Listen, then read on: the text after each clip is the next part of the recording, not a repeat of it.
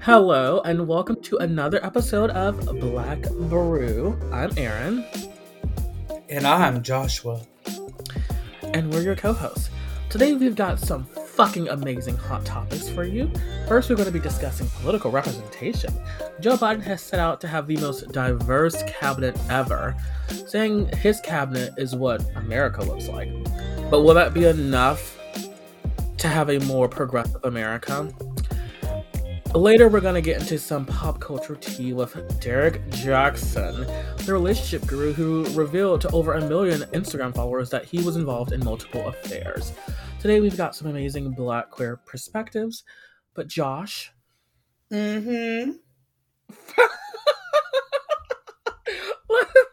Let's get into some political tea. Shall we? Okay, so...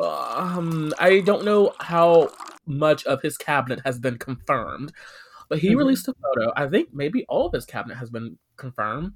I don't really know, but he released a photo on Twitter a while ago, and it said a cabinet that looks like America, which is interesting since there was a whole controversy with a congressperson, Tammy Duckworth, who got backlash because she said she wasn't going to confirm any more of his, wasn't going to vote to confirm any more of his cabinet picks because his cabinet was lacking Asian American representation, and Biden said he was going to add someone higher up that was Asian. I don't know if he did that or not, but that's what he said he was going to do. So how do you feel about Joe Biden's cabinet? So I do think it's good that it is diverse. I don't know in detail about each person's positioning, but it's good to see people who look like us in these positions. But what good is it going to do? And I say that with what positions did he put these people in? Are they in positions that they can actually make a difference for their communities? Are they in a position where their opinions and experiences will manifest in policy with him? And also, is he sincerely about the diversity that's present? There's physical diversity, and then there's diversity as advocacy and work. Will his policies and work reflect that? As far as I can tell, it doesn't. Just for the past few months of this year. Yeah. And so I feel like it's such a shallow attempt. It's another example of performative advocacy and performative activism. And that person's right. If he wants to literally have a representation of all people, he should have an Asian person there. But more so, I think we should, in my mind, is like the most practical sense is to create a committee or a member on the cabinet who leads a committee who tackles particularly diversity, multiculturalism, and the issues surrounding it. And then they, working in conjunction with the rest of the government, help make policies, help make solutions that actually benefit these groups. Because some people might disagree with that, because some people might say that, and that's why people thought that he had chosen Kamala, because they were like, okay, she's gonna end up probably being the quote unofficial chief diversity officer of the White House. And we know how people who become diversity officers, how they end up being exploited, and how people of color end up doing a bunch of free labor. This has also gotten to the interesting question of, because you did say descriptive representation, which is about just do I have someone who is representing me who looks like me? And the answer to that question is more or less yes. But then there's a whole more complicated kind of representation, which is, are they voting in my favor? Are they legislating and whatever it is that bureaucrats do to represent me in my favor? And this has got people to talk about identity politics, which is that people say the Democratic Party only cares about identity politics because they only want people to look like them. They care about your race and your gender and all that women's studies crap.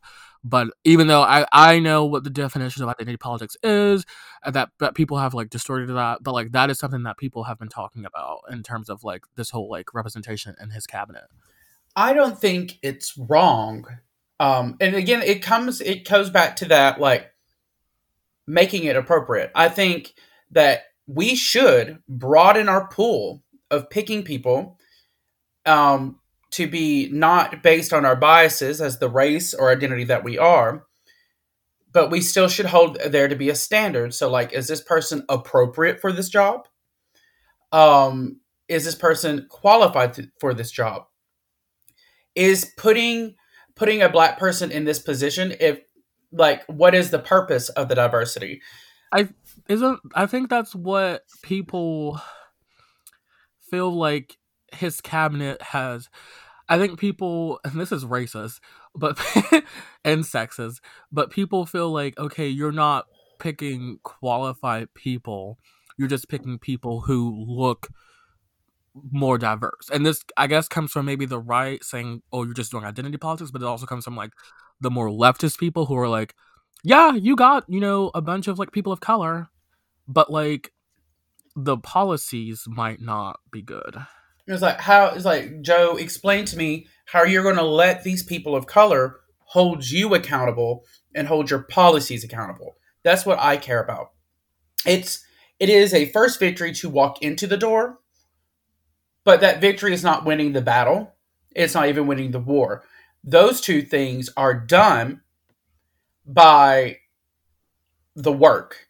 And I need, like, I don't care, like, I do care about what they look like in the office, but I also want them to, like, be good and be vigilant and actually involve the concepts of diversity and multiculturalism in their decisions, whether that is housing and food, or agriculture, or economics. Like, I need that person to, one, have actively stated that they're going to keep their framework of keeping in mind of minorities in the process of constructing things. But do you think that people of color can be qualified for these jobs? Because Meghan McCain doesn't. I do. Meghan McCain's fucking racist. But her makeup artist is gay, Josh. Am they white? Nah, bitch. I don't know, but you could probably. I could give you 3 guesses. You probably only need 1, but I don't know for sure. I think it's definitely, to say that a group of people is not qualified because of who they are. That is definitely the root of racism, right there, or part of the root of racism. Well, so she said, and we can get into identity politics too, but she was talking about her place on The View. And she said this is, happening all without the, Asian hate crimes. She was like, we've only had 1 Asian co-host on The View. So does that mean that one of us the 5 of them who are not Asian, that one of us should leave, The View so that we can hire an Asian co-host? And she was like, we need to care more about qualifications than we need to do about race and gender. I'm like, why can't we do both? Well, because she doesn't want to have to leave The View for an Asian person. So my question for her is, like, so when will an Asian person get to be here? When will a black person? I guess when someone leaves. Because if we keep basing it on qualification, and white people are the majority, and people have racial biases, and if we're not actively trying to go against it, then we never get into those spots. Well, I guess she probably doesn't see it as that systemic as you pointed it out to be. That is just a matter of you just were not qualified to get it. Maybe she thinks that there are no qualified Asian, commentators. I think the issue is white people believe that we still have common ground, or that we've ever had common ground with them. Mm-hmm. And until white conservatives see the truth of that, like, this is going to forever be an ass backwards conversation, an ass backwards approach to even trying to fix anything. And it's frustrating because, like, how do you convince people who are clearly seeing that we're not even grounded? They won't even acknowledge the factors that we consider making things not even. Like, they say it's made up. I don't know. Like, I just don't. I So I have a question. hmm? I have a question. Hmm. So what do you say to your white friend or whatever that they are if they say to you like, so like, am I supposed to give up my position at my employment for like a quote diversity hire? Like, am I supposed to give up my spot as a white person to, a person of color?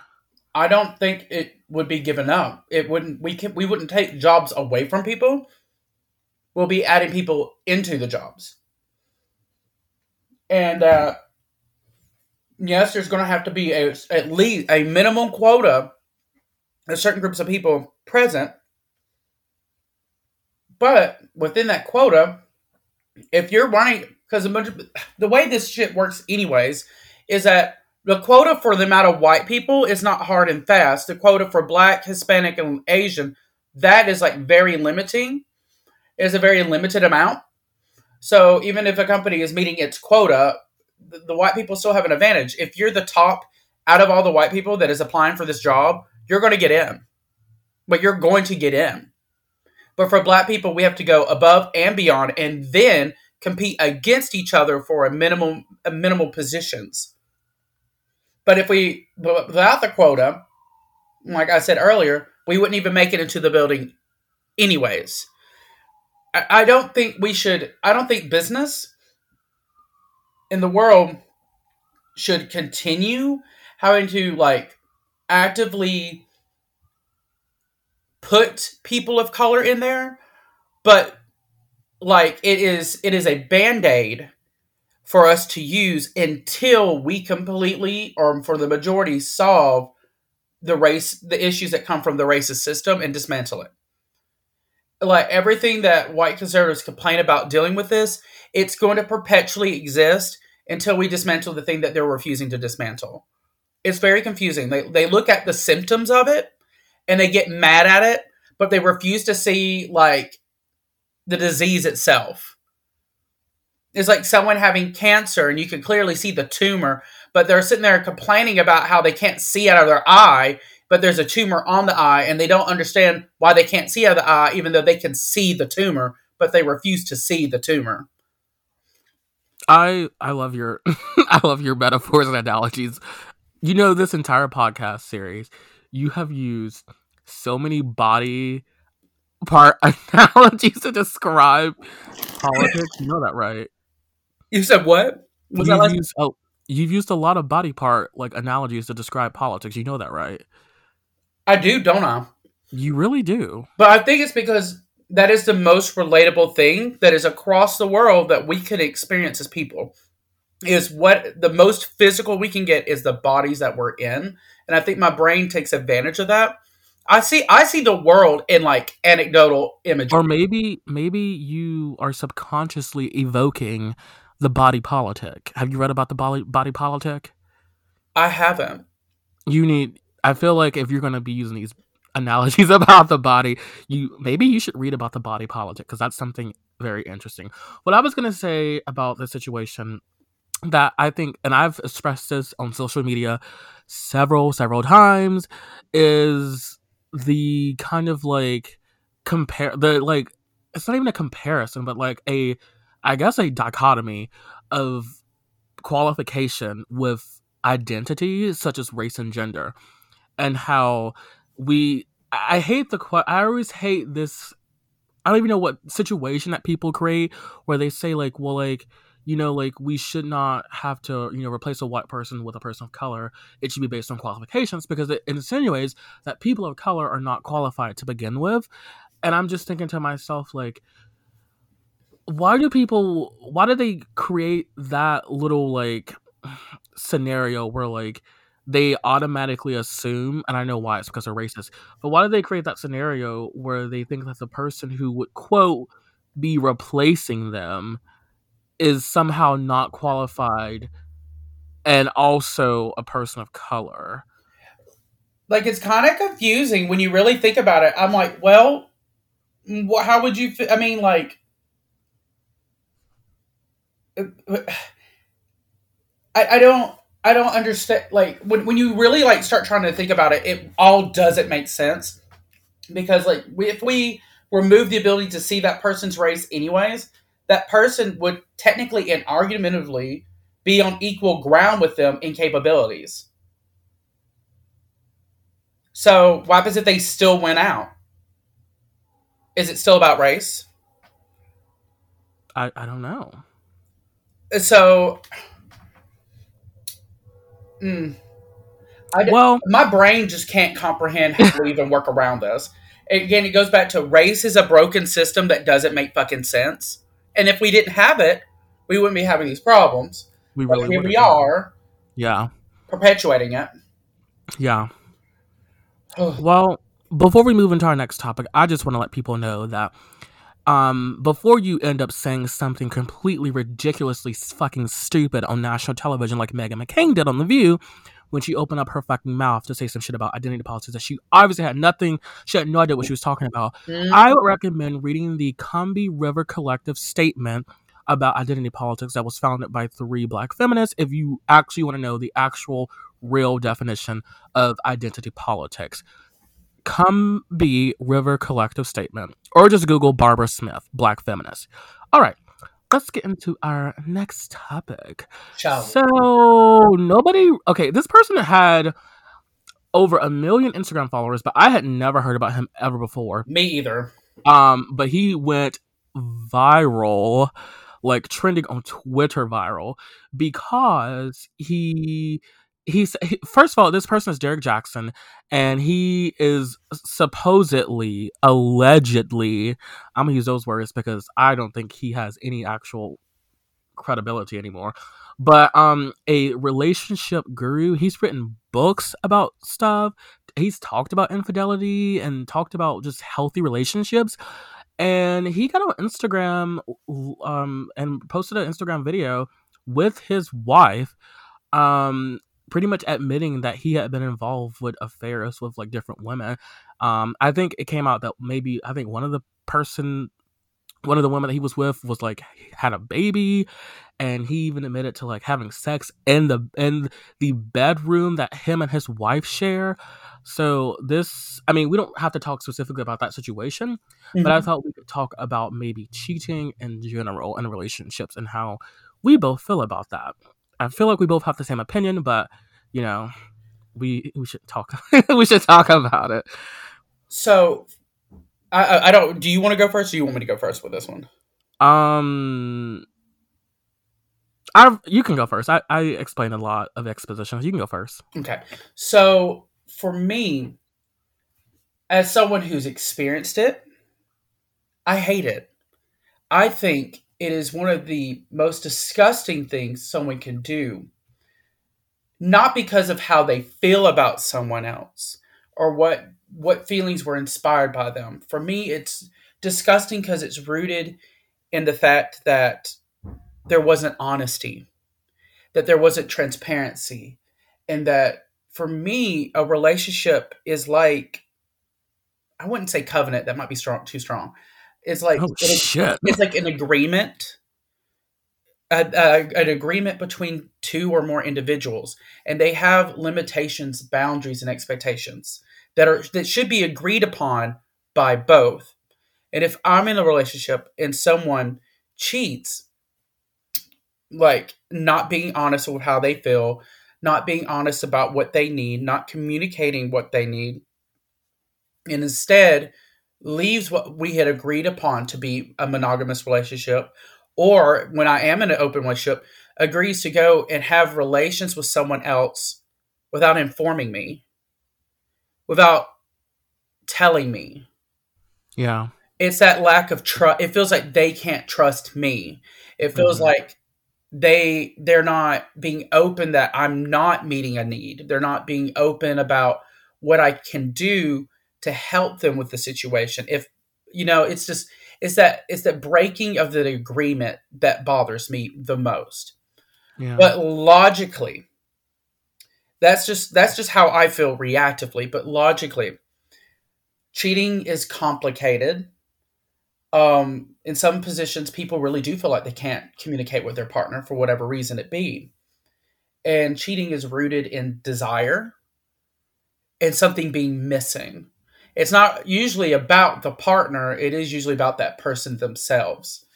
And, I've recently watched a TED Talk discussing about fidelity and infidelity and the concept of love and how we have to rethink it. Mm. Because I feel like when someone cheats on us, we see that action as a reflection on us. And in a lot of ways, it's a form of codependency. We've attached our image's worth by their actions and needs.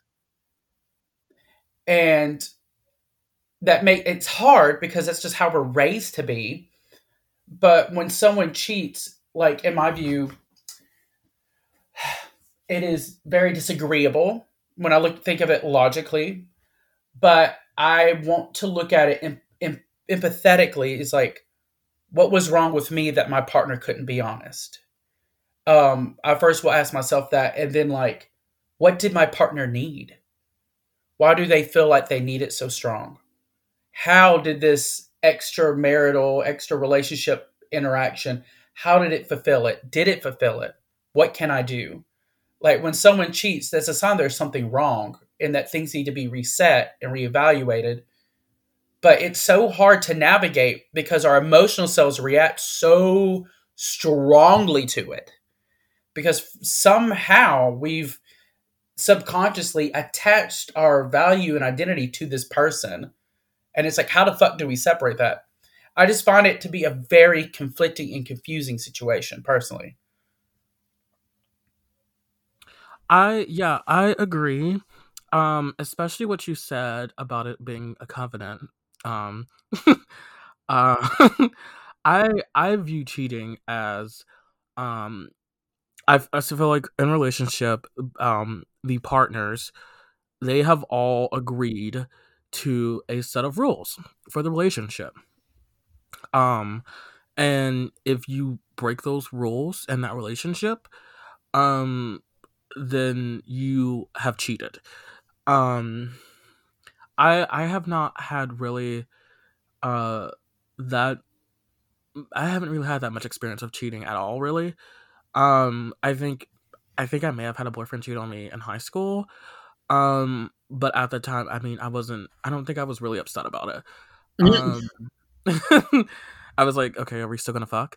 But now as someone who I feel like is a little bit more emotionally mature, if someone were to Mhm. cheat on me, I think I would also be very upset as well.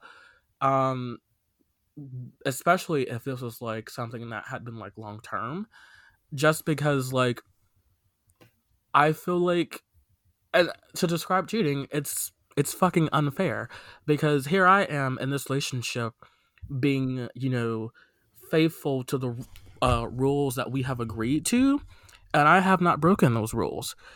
And then you go out and you break the rules of our relationship, and it just feels unfair that like I obeyed the rules and you didn't. So that puts me in a position that I don't know, I lose trust in you to be able to continue to obey those rules.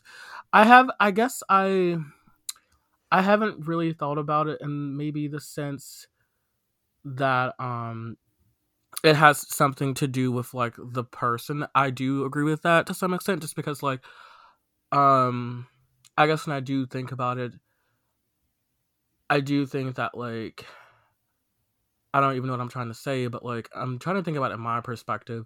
If like someone were to cheat on me, then like how I would handle it, and I feel like I would be okay with communicating it because I feel like I have gotten to the point, especially being someone who is polyamorous, to be able to talk about, I guess, the dynamics of a relationship without it being too, I guess, like tragic for me, especially as also Mhm. someone who's aromantic. So that is, I guess, my perspective on cheating. It's fucking shitty, and you shouldn't fucking do it.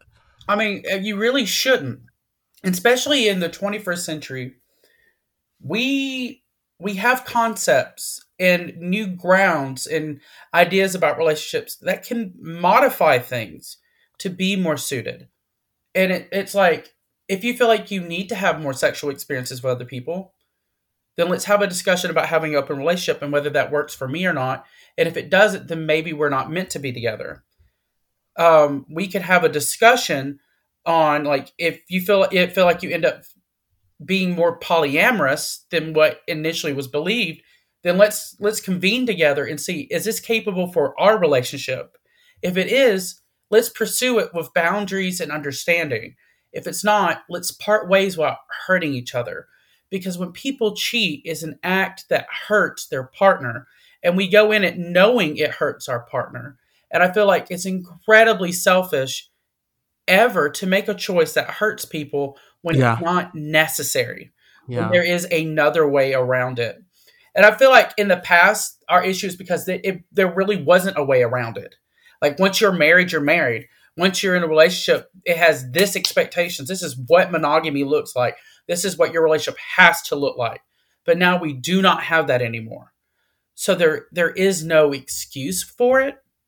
It's going to still occur. It's been occurring since marriage and relationships have been founded, but it's like it's even less acceptable now because there's alternatives that can stop it. And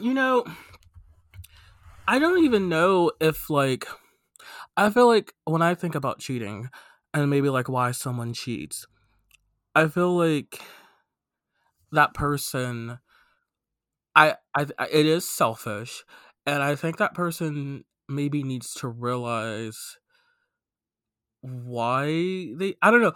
I feel like there is some deeper reason as to why a person cheats than what the answers that they give to people, which I feel like most people who say they cheat is because like either A, they wanted um more sexual partners, or the other answer is that they were not getting some kind of emotional thing Satisfaction from or fulfillment. their from their partner, which the second one, the not getting emotional, I guess I can understand that. I guess I can understand it, maybe. But the other one, where they say they need more sexual partners or whatever, I don't know. Okay, so I know you did not mean it in this way, but it pisses me off when people, and this is not me being pissed off at you, but I don't know. I hate when people say that, because I feel like people, and I've heard people who are ignorant of relationship dynamics talk about polyamory, and they say like about like open relationships and like polyamory, it's like for people who like just want to cheat without suffering the consequences of cheating. Oh yeah, that's problematic as fuck. And when but then I don't know, they go into polyamorous relationships and then they cheat with people who are polyamorous. And I'm thinking, well, if it wasn't the emotional thing that you didn't get from a partner, If and it it wasn't wasn't that you sexual, needed more sexual partners because you got more sexual partners from the polyamorous partner, then what the fuck was it? Why did you continue to cheat? What was the reason? and it goes What was the reason? it goes back to, like, how I said, when our partner cheats on us because we become attached to them, we see it as an attack to ourselves. That it's not just a one path information loop there. The other partner has attached themselves as an identity to their other partner. And when we enter relationships, they're extensions of our personalities and our experiences. So they're feeling something wrong with themselves. And it's deprecating and it's not healthy. There's That's what I want. What is that feeling though? it could be a whole umbrella worth. It's insecurity. It's lack of feeling self worth. It's a lack of belief in oneself, lack of confidence, a lack of sense of feeling alive. They I know in the TED Talk, this relationship guru talked about how every time she talks to people who have cheated, they always repeat the same word, and that they felt alive. And so there's some part of them that they feel out of touch with, or they feel like they've ignored.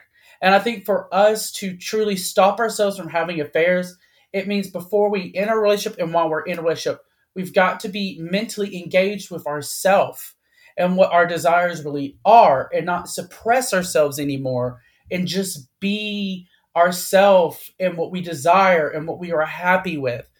Because if not, our brain will manifest those feelings into an action, and that action affects people negatively.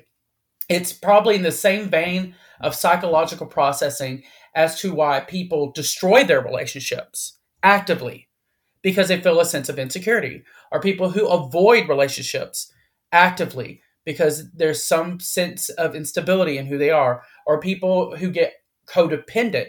There's a lack. This all goes back to this lack, and there's several different pathways that our brains can choose to physically manifest this instability or this lack of.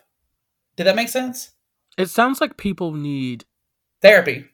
I was about to say to go to fucking therapy. It, That's what. That's it what is. it sounds like. And that includes all of us. Yeah. Like literally, like infidelity can happen to anyone. Self deprecation and self destructing your relationships can literally happen to anyone, as long as there is a unacknowledged and untreated and unworked with insecurity, fear, or feeling. It's gonna happen, and we as a culture are not engaged enough with our emotional selves to ever really solve the problem. I guess some people think that like so like what people say is like if you ever feel like you have like the temptation to cheat, you should immediately go to your partner and talk about it, right? Instead, Mhm. like it's better to communicate with your partner your feelings that you're having instead of going out and fucking cheating and pretty much ruining a person's life. I feel like maybe, and I've never cheated before in my life. I've never had the temptation to cheat before in my life, but like I wonder if people don't communicate. There's a whole plethora of reasons, Because like of the never being stigma. able to like emotionally express yourself, especially if you're like a man or whatever. But I wonder if people, I guess they feel like they like I don't want to like upset my partner. I want to protect their feelings, or I don't want them to get mad at me because like I'm thinking about cheating or something along those lines as to why they don't tell people, which doesn't make sense in my mind because then if you end up going and cheating, you end up hurting someone anyway. And So worse. yeah, I know in a worse way. So I guess I'm wondering now, like I understand like why people cheat, right? And I guess I'm wondering now why people don't go and have the conversation. I feel like there's a stigma. Like our society not only True. shuns and shames cheating, we shun and shame the act of thinking of. And I think this Hmm. is rooted in our like Christian origins as a society, Oh yes. where we have made feelings, emotions, and human experiences sin. And whether society still calls it that or not, we're operating and reacting to it as if it is. Because back in the day, you were murdered if you were like a woman and you committed infidelity. Men were a little bit more permissible. But at the same time, like, that's how serious we approached it. And I feel like that was too extreme. And because of it, Did you now as think the a Scarlet culture, Letter was extreme? hmm, Did you think the Scarlet Letter was extreme? it was fucking crazy. Absolutely crazy. But like, I feel like if we can destigmatize, just in general, people's thoughts, feelings, and experiences, we can learn to separate ourself and our worth from the other person's feelings. Mm-hmm. We can begin to have these honest and transparent dialogues. Yeah. But a lot of I people agree. are just not conscious or willing to tackle that part. They're too scared to. They're too scared to maybe realize that they're meant to be alone, or too scared to realize that relationships maybe not actually be functional things that we can do. It's like a whole variety of fears that are just manifesting. But we've really, if we want a successful relationship, we've got to face it. And we just got to do that dirty work. We just got to we have to take what our partners say, and we might get hurt by it, but we have to push that aside and think about they're needing something, they're in need, they're in pain. Let me push my ego back and see what I can do to fix this, or help this, or guide Mhm. this, or support this. Yeah. Yeah. Well, That's all the time that we have here. Damn, that went by really quickly. It did. All the time we have here today for Black Brew. Yeah, so the next time, I don't even know what I was gonna say, but follow our Instagram at Black Brew Podcast. And if you want to email us some topics, you can DM us on Instagram, but you can email us at podcastteatime1@gmail.com. Yeah, that's pretty much all we have. And we'll see you next week. Bye.